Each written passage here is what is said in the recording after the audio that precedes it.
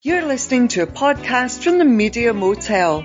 Coming up this week in episode 533 were the 1980s, music's greatest decade, the airbrushing out of Lennon and Harrison's solo albums, and pop stars who laugh at themselves. That's all coming up after 21 Pilots and Stressed Out. I wish I found some better sounds no one's ever heard. I wish I had a better voice that sang some better words. I wish I found some chords in an order that is new. I wish I didn't have to rhyme every time I sang. I was told when I get older all my fears would shrink, but now I'm insecure and I care what people think. My name's Blurry Face and I care what you think. My name's Blurry Face and I care what you think. Wish we could turn back time to the good old days when the mama sang us to sleep, but now we're stressed out. Wish we could turn back time to the good old days when the mama sang us to sleep, but now we're stressed out. We're stressed out.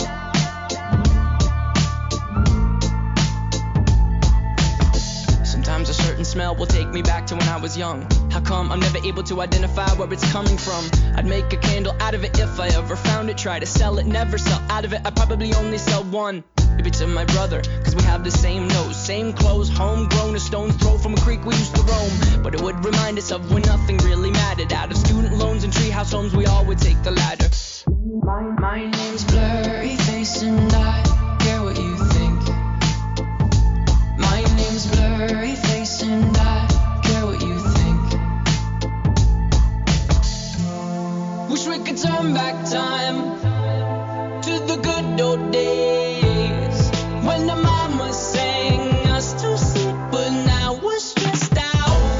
Wish we could turn back time to the good old days when the mama sang us to sleep, but now we're stressed out. We used to play pretend, give each other different names. We would build a rocket ship and then we'd fly it far away. Used to dream of outer space, but now they're laughing at the face, saying, wake up, you need to make money. Yeah. We used to play pretend, give each other different names. We would build a rocket ship and then we'd fly it far away. Used to dream of outer space, but now they're laughing at the face, saying, wake up, you need to make money. Yeah.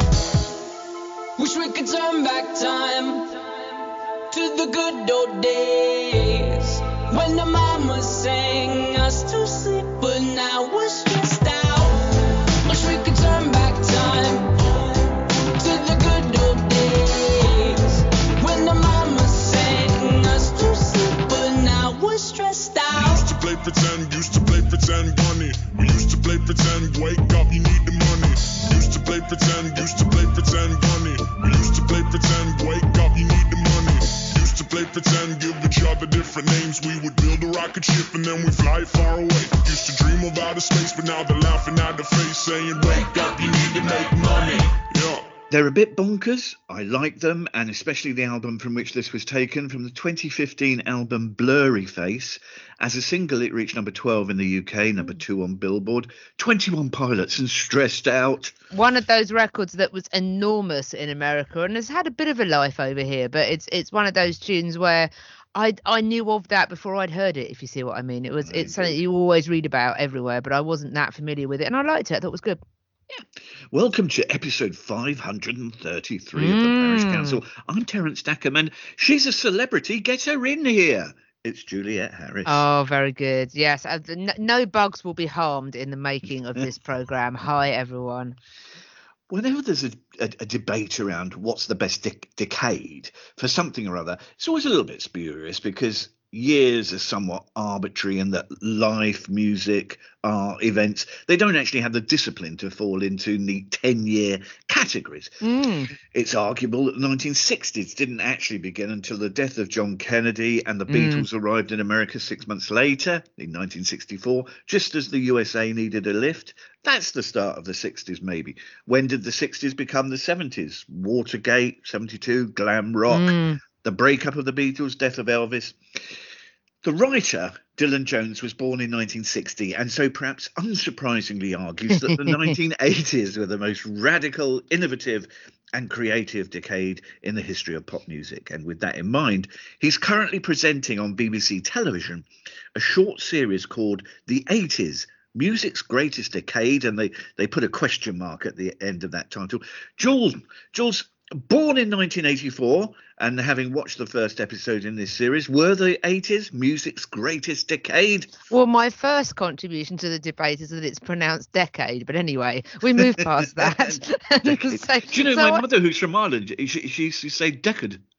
Decade. I quite like that. She used to say a ducat of the rosary, and for years we children didn't know what she was talking about. She's saying, "Oh, I'm just going to go and say a ducat." And we go, what on earth are you talking brilliant. about? That so is fantastic. Decade, ducat. Yeah, tomato, other. Yeah, so I'm delighted by that. Thank you. I enjoyed watching this. I mean, I was only literally around for 60% of the 80s, and even then, perhaps arguably not properly. Who knows? But yeah, I found this interesting to watch. You've nailed it already. When this is David Hepworth syndrome again, and for, you know, who we like very much. When we talked about his 1971 book and TV series, and how he's like, this is the greatest time and I can prove it. And isn't it strange that everyone's greatest time for music is when they're in their late teens and early 20s? It's in the eye of the beholder, I think, to some extent. I didn't quite buy the argument that it was the best decade in the sense that it changed everything that had gone before it. But I found I was quite interested in the fact that it developed things that were already in motion, I think. So there was I thought it was a reasonably well put together documentary. I mean, it was the footage in it was great, and they had some really interesting talking heads as well. Not always the same talking heads. I enjoyed hearing from Mark Moore very much from Essex Express. I thought he was great, and I'll talk a little bit more about somebody else I enjoyed in a minute. But I always find Dylan Jones stuff a little bit. I mean, there was I watched with my notepad, as I like to do nowadays, so I can tell you things. And I don't dislike the man, but I always find him a bit clunky when he's talking about things. And presumably he was in charge of writing the voiceover. I work on that basis that he was. And there was a section about sort of the production sound. It was quite well organised in that you had different sections of the programme talking about different things. And you had the production sounds of the 80s. I don't always think the stuff they picked was great, in that it just all sounded very big. I didn't think they were excellent at kind of distinguishing between the different sounds. It rather undermined their argument a bit. But I did like the bit where they were talking about Nile Rodgers and how he produced Like a Prayer, and Dylan Jones's voiceover. When Madonna wanted to make her new album, she knew who to call, and it wasn't the Ghostbusters. I mean, that was so clunky. It was full. I mean, they weren't all that bad, but there were a few moments like that where you just thought, I did enjoy this, because the points that it was making, Live Aid, the section on Live Aid, it wasn't the first big charity gig. That was George Harrison's concert for Bangladesh that we've talked about previously. But it was everything was more in the 80s. So I don't think necessarily there were that many innovations in the 80s, although you could argue the biggest change that it made to the world was the technology and the impact that that's had on music. That was an enormous thing. But when Dylan Jones was talking about things as if it was like kind of, there was all these different types of music with different subcultures. Yes, we had those in the 60s and the 70s. They existed then. We had mods and rockers and glam rockers and punks. Subculture's not a new thing to the 80s. So we had this huge, worldwide concert. Yeah, we did have that with Bangladesh. It was televised more. I found it a little bit sort of again, the syndrome. I experienced these things for the first time, so this was the first time any of these things ever experienced. I did get a little bit eye rolly at that. Having said that, there were really good things about this documentary. It does sound like I'm just moaning all the way through it. There were some great things. They talked to some really interesting people, I thought, who you often don't get. There have been so many of these clip shows now and these kind of documentaries. I mean, Friday Night on BBC4 is full of stuff like this, but it's not full of stuff about the fall. It's not full of stuff about about the Cookie Crew. I thought the section on the British female hip hop crews was brilliant. I didn't know much about them. It was lovely to see the Cookie Crew being interviewed and Moni Love being talked about, and the Papa We Go rappers. They were great. I thought it was really good in that it sort of showed how lots of stuff was more diverse. And I think the 80s, the big victory for the 80s was diversity, I think. And they were talking about the clubs in the West End and how towards the end of the 80s, and they made a very interesting distinction. I think Mark Moore made the point of sort of pre-Live Aid and post-Live Aid, and how Live Aid had this kind of weird corollary in that bands that had appeared on it and a bit tasted world success, all of a sudden everyone wanted to be world famous, so everyone got really professional, and all of the interesting music suddenly became really quite boring for a bit. And you could make an argument, when we were talking about, you said in the intro really well, how you could have, is there such a thing as a long 60s, a short 70s, where decades don't always work, or decades don't always work from 80 to 89. And you could argue really that the 80s might have finished and the 90s might have started in 88. People always use, when I used to play S Express, the infamous Express out, people would always be surprised when they'd say, what year was this? And you'd go, well, wait till the record stopped, because then I can look at this and look at the centre. And then you'd tell them it was 88. And people would be really surprised. They'd have that pegged as a 90s record. And it was interesting how Acid House sort of starting off, you forget that is 80s. I just lumped that all in with the 90s, and it's not. And it was really, I think, good at making that argument. It was also excellent from my perspective, my interest. You could argue that indie would not exist without the 80s.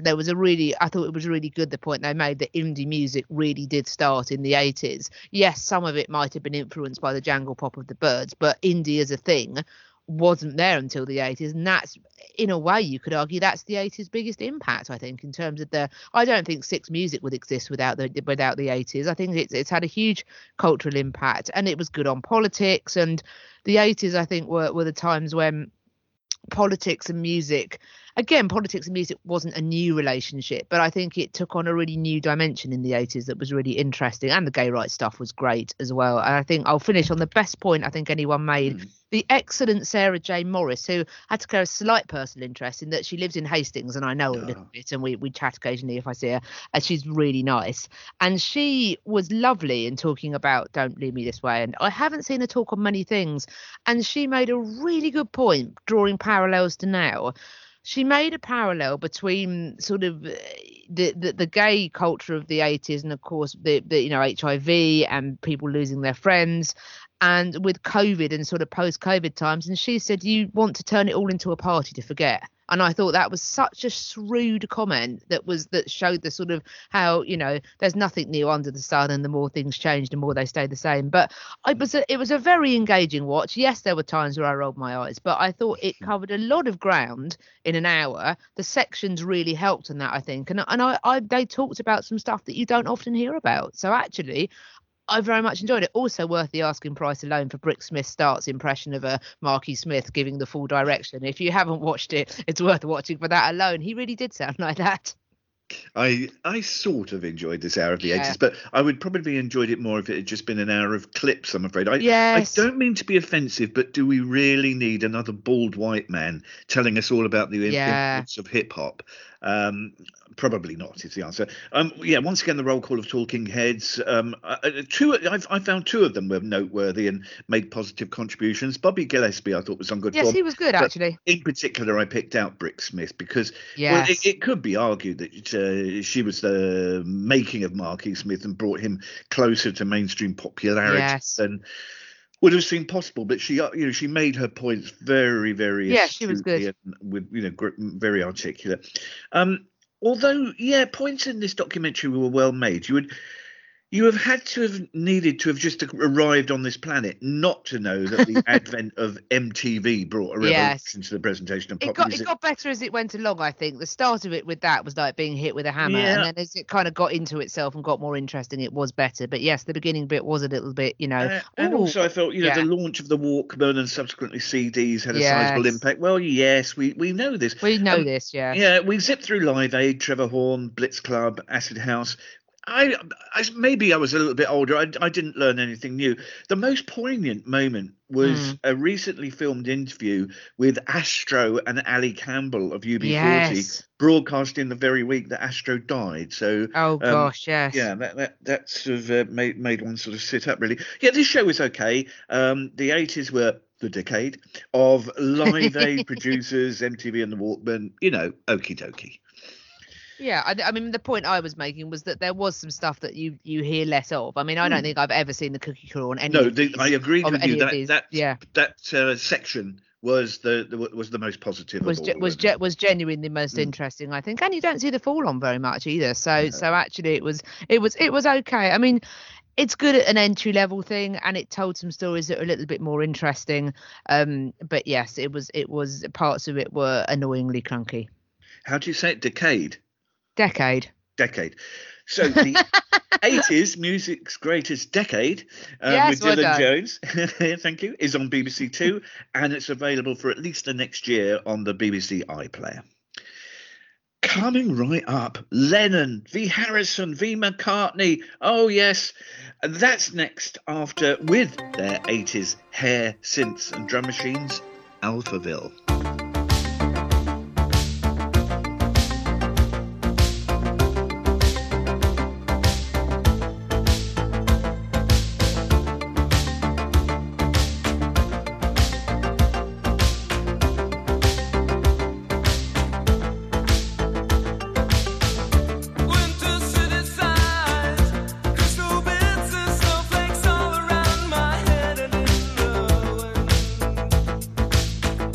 I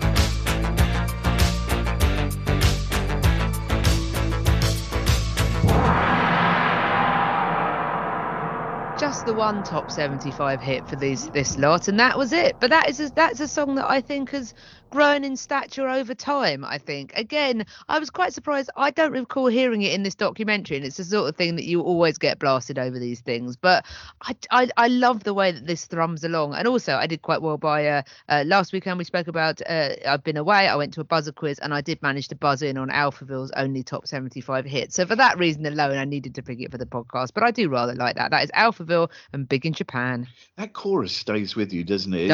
Yeah. I remember this was constantly on the radio when it was released, and that production is so sort of wonderfully 1980s. So, yeah. It is. I'm surprised that they weren't bigger, really, off the back of that.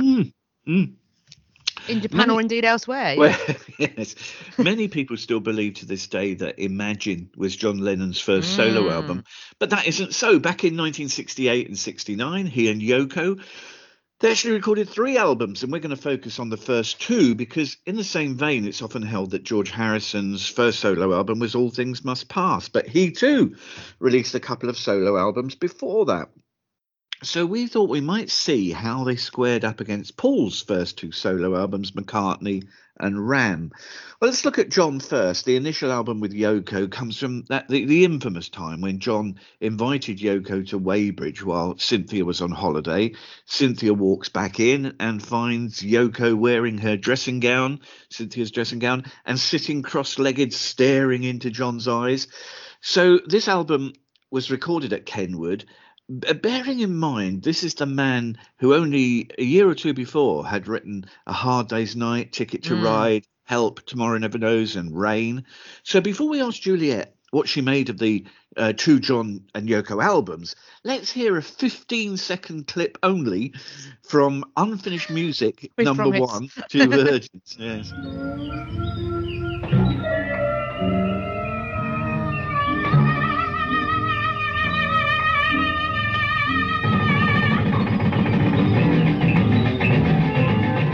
You may feel 15 seconds was enough. Avant-garde enough for you, Jules? Oh man, I mean, that could just be my whole review, really. I want to make the point before I do give my views on this that actually I'm not one of these people that is totally anti Yoko Ono, and actually I think that one of the best records that John Lennon was ever involved in making, I think, was with Yoko. Walking on Thin Ice is fantastic. I absolutely love that track. It is brilliant. His production is incredible. It's a great tune. I'm not anti-Yoko per se. I am anti these 2 records. I mean, I think the point that I'm probably going to make, and I'll make it again when we get to Paul's records, is that these records were very much a side project whilst the Beatles were still going on, rather than necessarily being post-Beatles. And it's just people mucking about, isn't it, really? And it's not even mucking about. I mean, it reminds me of when I went to sixth form college. I remember having a guitar in my hands once and talking to a non-musician friend. And I remember scraping my finger across one of the strings, sort of idly. And after a while, she went, "Juliet, if you're going to play the guitar, can you at least play a tune?" And I feel exactly about these 2 records. There's very little meat in. Well, Doris, the lunch lady from The Simpsons. There's very little meat in these gym mats. There's very little to these records, really. That it's just a succession of sounds and wailing, and there's not a lot in these records that, I mean, I don't even consider them to be records. It's just a load of stuff that happened, just a load of noises that were brought together. I don't find a lot in either of these, either 2 Virgins, or as I've started calling it, The Lion King, because I just can't even remember what it's called.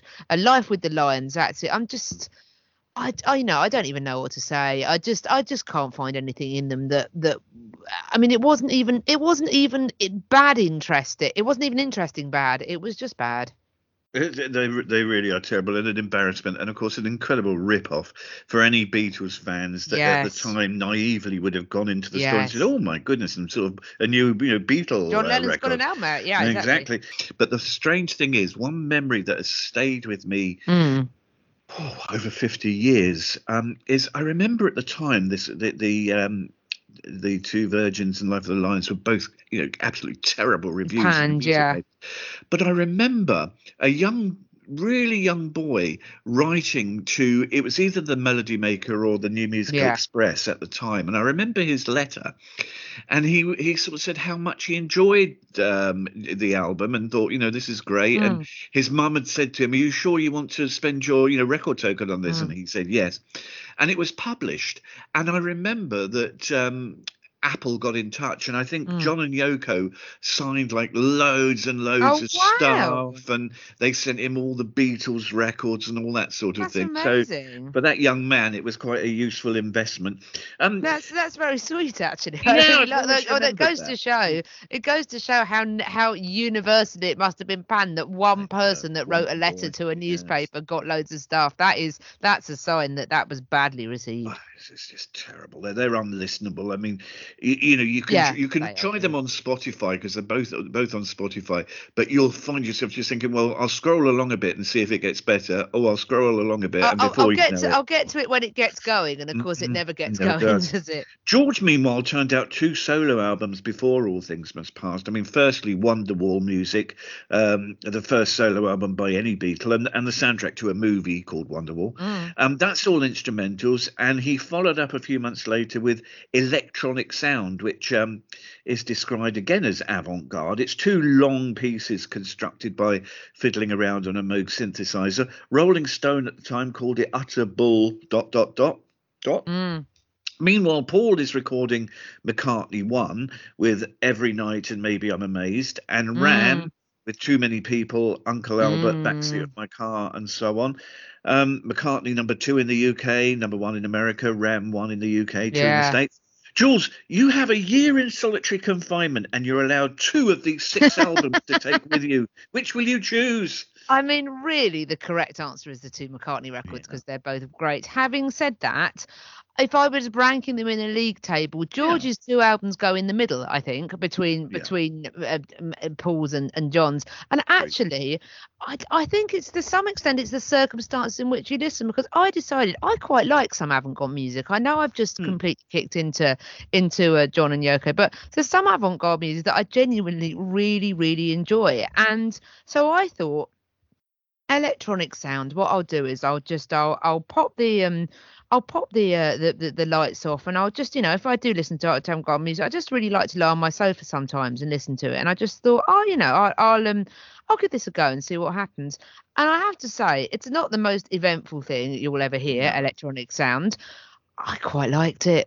I would probably, I know this is very, very unusual, and I suspect that you will not agree with me, but I'm not sure how many times I'd listened to it, but I thought it was reasonably serviceable avant-garde music, actually. As I say avant-garde music, that's not a contradiction in terms, but I mean, the Wonderwall, I think the biggest criticism you could level at Wonderwall was that it was very slight, because it was the soundtrack for a film, and that was again, Horses for Courses is not in the same league of badness as John and Yoko. And actually, although Electronic Sound has lots of weirdness to it, and again, if you're scrolling forward for the tune, you're going to be disappointed. Having said that, I just found it a bit more interesting than John and Yoko. I could at least see what it was trying to achieve.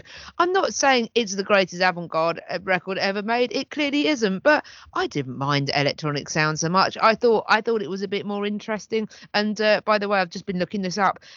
There was a soundtrack that I very much, an album that I very much enjoyed, a compilation album that came out a while ago that's called Underground London, art, music and free jazz that inspired the 60s, and it's got various weird things on it. And actually, I think that Electronic Sound was some of the stuff from that would fit in all right on that. Actually, there is a Ravi Shankar track that is 24 minutes long, which I get it, but it's I thought that the Electronic Sound was a bit more interesting than the other records. Yes, it's not, it hasn't got Uncle Albert or Backseat of My Car on it, and therefore it's not as good as McCartney's records, because it's doing a different thing. But having said that, I did feel that at least George was trying to do something on his records, even if it wasn't the melodic rush of McCartney. And I found that less contemptible than two millionaires just arsing around, which is what the other records were.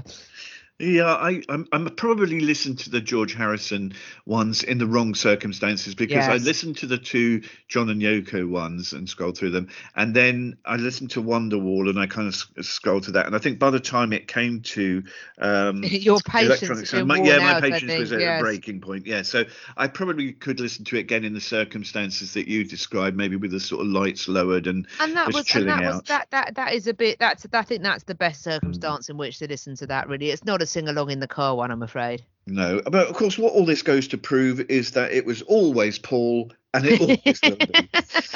I mean, or at least, he wrote music that was more accessible. In a way, I admire George for giving something a bit different a go. But again, I think those George albums were released before the Beatles split up properly, hadn't they, really? And again, absolutely they were just outlets to do. And in a way, perhaps that's why they're so willfully obscure, because they had the time, the studio time, the money, the resources to go off and do something that wasn't the Beatles and just muck about. And maybe that's what they really wanted to do, to get as far away from the Beatles as possible. Whereas when McCartney released those solo records, that was his main outlet, and you could say his main meal ticket. They had to be hits. They didn't have the luxury of releasing whatever you want and it doesn't matter if you don't do well. His career, his continued career was riding on them, and maybe that's why they're better. Very fair point. Coming next, pop stars. Some take themselves too seriously. Some have the ability to have a bit of a laugh at themselves. That's right after Earworm Alert, Ella May. Feelings so deep in my feelings. No, this ain't really like me. Can't control my anxiety. Feeling like I'm touching the ceiling. When I'm with you, I can't breathe. Boy, you do something to me.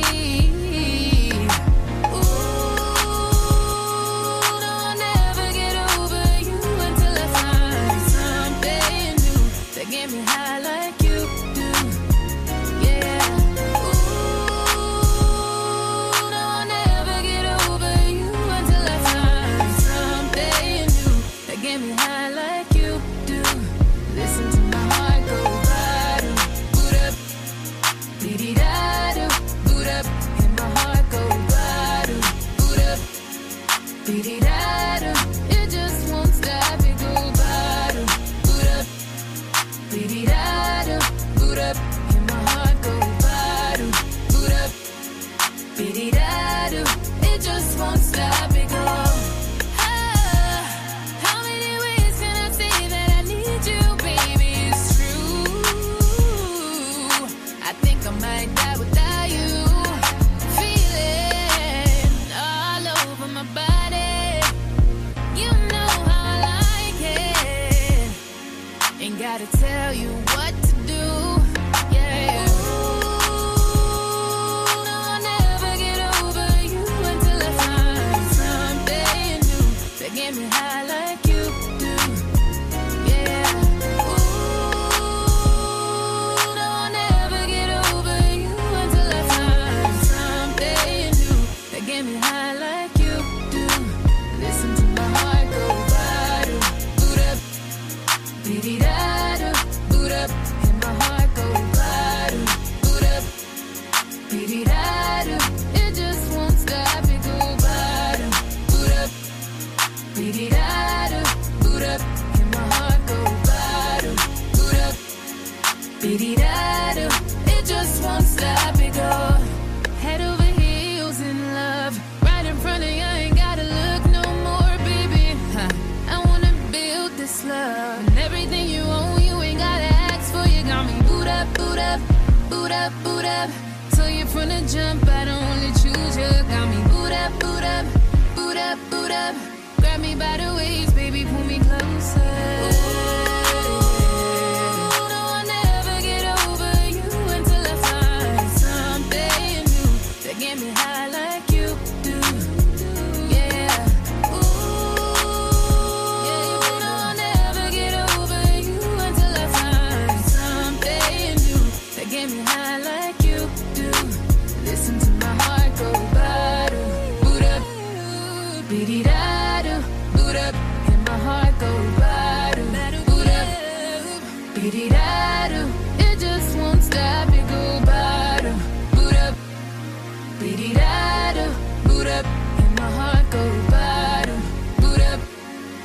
Dee-dee-da-doo, it just won't stop, it go.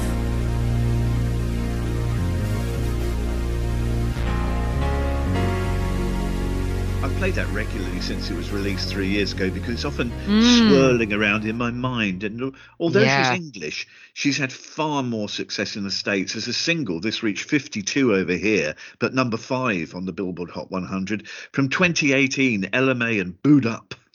That's great. I wasn't hugely familiar with that, but yes, that's been rattling around my brain ever since. Cheers, Terence. Actually, looking back to that first John and Yoko album, Unfinished Music #1, leaving aside the point that never mind unfinished music, maybe it would have been better unstarted music, but John certainly took the album seriously. In an interview in 1968, he said that he believed, quote, the album can change people, to change people's heads. And a lot of musicians take themselves very seriously. If you've ever seen David Furnish's film of Elton, Tantrums and Tiaras, yes, you get he doesn't come across very well in that. No, you get the impression is Elton's quite a serious, downbeat fellow. Same with Phil Collins, yelling Susudio and mama into a microphone seems like a very grave, weighty affair for him. Bono, of course, Sting. Yes. So to balance that out, Jules, you've been looking into examples of pop stars who make light of themselves. Yes, and in a way, I kind of find this as annoying as people that take themselves too seriously, which just goes to show that you can never win. I quite like people who just are. They're my favourite sort of people. Just be yourselves. And this piece, which is, I believe, from the Telegraph. I'm just double checking where it's from. The Independent. Sorry, this piece from the Independent.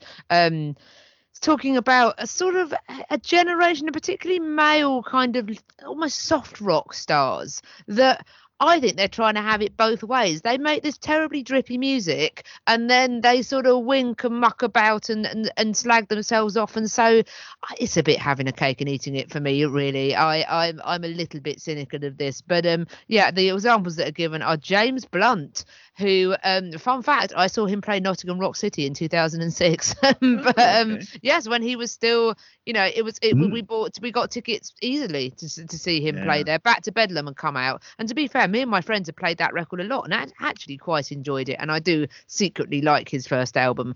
But he was given, I think, unfair levels of abuse over the years, but is now a very much a sort of a comedy, mocks himself all the time, and his autobiography How to Be a Complete Blunt, which came out in 2020, he's very much into sort of negging on himself, as is Michael Bublé tries to, Josh Groban, who now just seems to be some sort of I didn't even realize that he properly made music. All I ever see him is taking the Mickey out of himself whilst playing a bit of piano on The One Show, or Graham Norton. These people seem to sort of turn themselves into kind of traveling clowns, really. And part of me thinks, again, it feels like they're having their cake and eating it. Either make good music, or I don't know, I just find it a little bit I find it a bit performative, really. I think that's the term that I'm looking for. Yes, I'm all for people not being up their own rear ends, but equally, I don't know, I find this kind of constant sort of teasing and clowning around to be a bit sad, really, and to not. I feel that lacks integrity, and I know that it feels like people can't win with me, because if people posture all the time, I find that really tedious. But I think there is a way to kind of to be able to be serious, but not up your own. For example, the example you gave of A Good Talking Head, Bobby Gillespie was quite serious on that 80s decades, whatever program. He was quite serious on that. Yeah, I didn't feel he took himself too seriously. I thought what he had to say was sincere and interesting. And I don't think people should be. I think people should have a sense of humour about them. But this constant kind of, aren't I awful? Aren't I silly? Please still buy my records. I find that really annoying, I must admit. And I find it goes too far. And I feel that, it's just become about that for some of these artists now. So I'm sorry that people feel they can't win. But there is this sort of, I get that by laughing at yourself, no one else can laugh at you. But I find that sort of sad and depressing and a bit of a turn off, really. I'm not so into it. perhaps it's all about keeping life in perspective. I was remembering Yes. in the early stages of their careers, Gilbert O'Sullivan dressed as a schoolboy to sing Oh, ouch. Nothing Rhymed, and Leo Sayer, I won't let the show go on. He was dressed as a sort of a Pierrot or clown. Yes, I remember that. In the promos for that. Listening to All I Could Bear of Rod Stewart's new single this week brought back to me again. And I think it's related to this, how dangerous it is for a pop star's career when they get so famous and have so much Yes. power and influence that no one around them is able to say, you sure about this? Yeah, And, exactly. I think that's often the case as well with these grumpy people, is that Yes. they've got no one brave enough around them or in a position of security to say, lighten up, mate. It's a short Exactly. life. Get on. This But this I isn't think- good. Yeah, exactly. Yeah, I think a little bit differently to you. I think James Blunt in particular and Michael Bublé, Daniel O'Donnell, they get it right, because if you become a sort of figure of fun and you then embrace it, you may well come through the other side with your Yeah, career that's still probably going true. up. Yeah. But if you become self-absorbed and crotchety Yes. about it, like John Lydon, like Phil Collins, Yeah, true. then it's such a bad look that people Yes, I that's just true. think, I don't want to listen to this person anymore, Yeah, fair enough. Yeah, you've slightly converted me there. Yeah, I think you can have too much of a good thing on that, but yeah, no, I agree. It is. If you have a bit of a lightness about that, then that is a better thing. I think the ultimate example of I think a good example actually of someone that, although we've talked about him a little bit on the podcast before, not everything he's done in his life has always covered him in glory, but I think that Dave Grohl is quite a good example of someone that can tease himself a bit. And I mean, for Record Store Day, I think recently him and the Foo Fighters released a disco album as the DGs, or an EP as the DGs, and actually that was quite good because I sensed it was them having fun, yet equally it wasn't too much. I thought it was a good balance. So I think that Dave Grohl is quite good at sort of being an easygoing guy and not taking himself too seriously, but equally not having this kind of constant mugging to the camera. I think he's a good kind of midway option for me, I think. Yeah, I think so too. I read his autobiography recently, and he has got that balance between being sort of light-hearted about everything, but also still being a serious musician and embracing all that involves. Ladies and gentlemen, thank you very much for listening this week. Yes, thanks as always. Lots of love. If it's a Sunday evening and I'm yearning to hear some more Juliet Harris, what can I do? Wow, there is something you can do. You can pop to Mixlr, mixlr.com, and search the words Juliet Harris. You will find my little channel, and live 7 to 9 on Sunday evenings, you can hear me playing you some lovely smooth sailing records, which is yacht rock and classic pop, easygoing stuff, just to bring a little bit of a light to a Sunday evening, 7 till 9. And if you click the show reel button on my page, you can find Smooth Sailing's Passim. I love this track we're playing out with, but I confess I hadn't heard it before, and I hadn't even heard of the band. Oh, well, that is interesting. I do like to bring new things to you where I can. I really and actually, like I'd heard of them, but I wasn't hugely familiar with them. And again, Apple Music throwing radio things at me. This may have been on a 90s lost alternative playlist or something.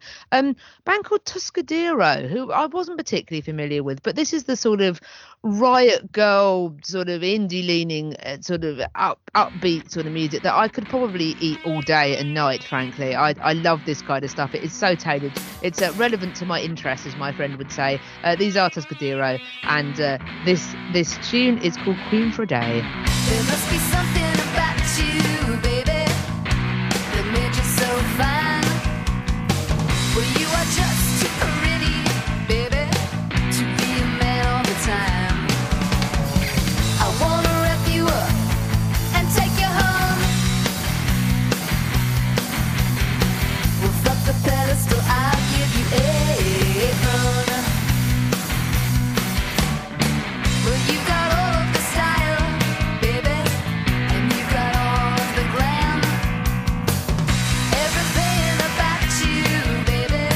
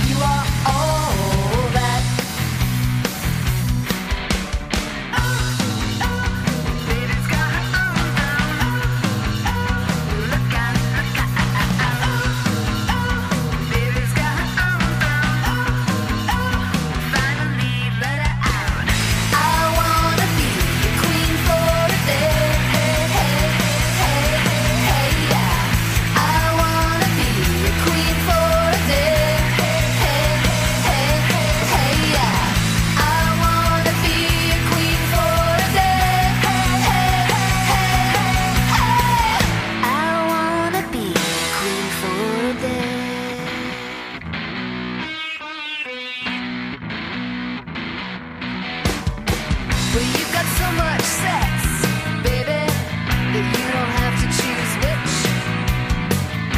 Anybody hassle you, baby, and you just say, shut up, bitch. But to look at you is such a drag,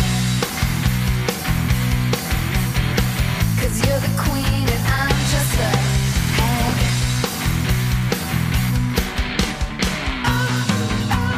Baby's got her arms down. Look out, look out. Baby's got her arms down. Finally let her out.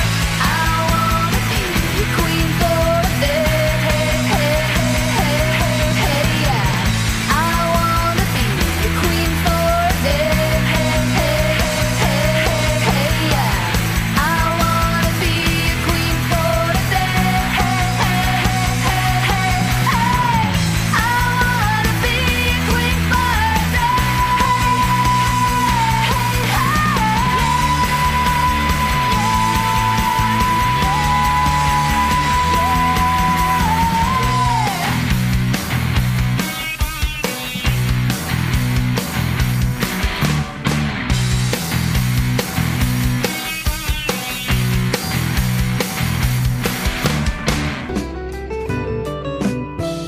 You've been listening to a Parish Counsel production.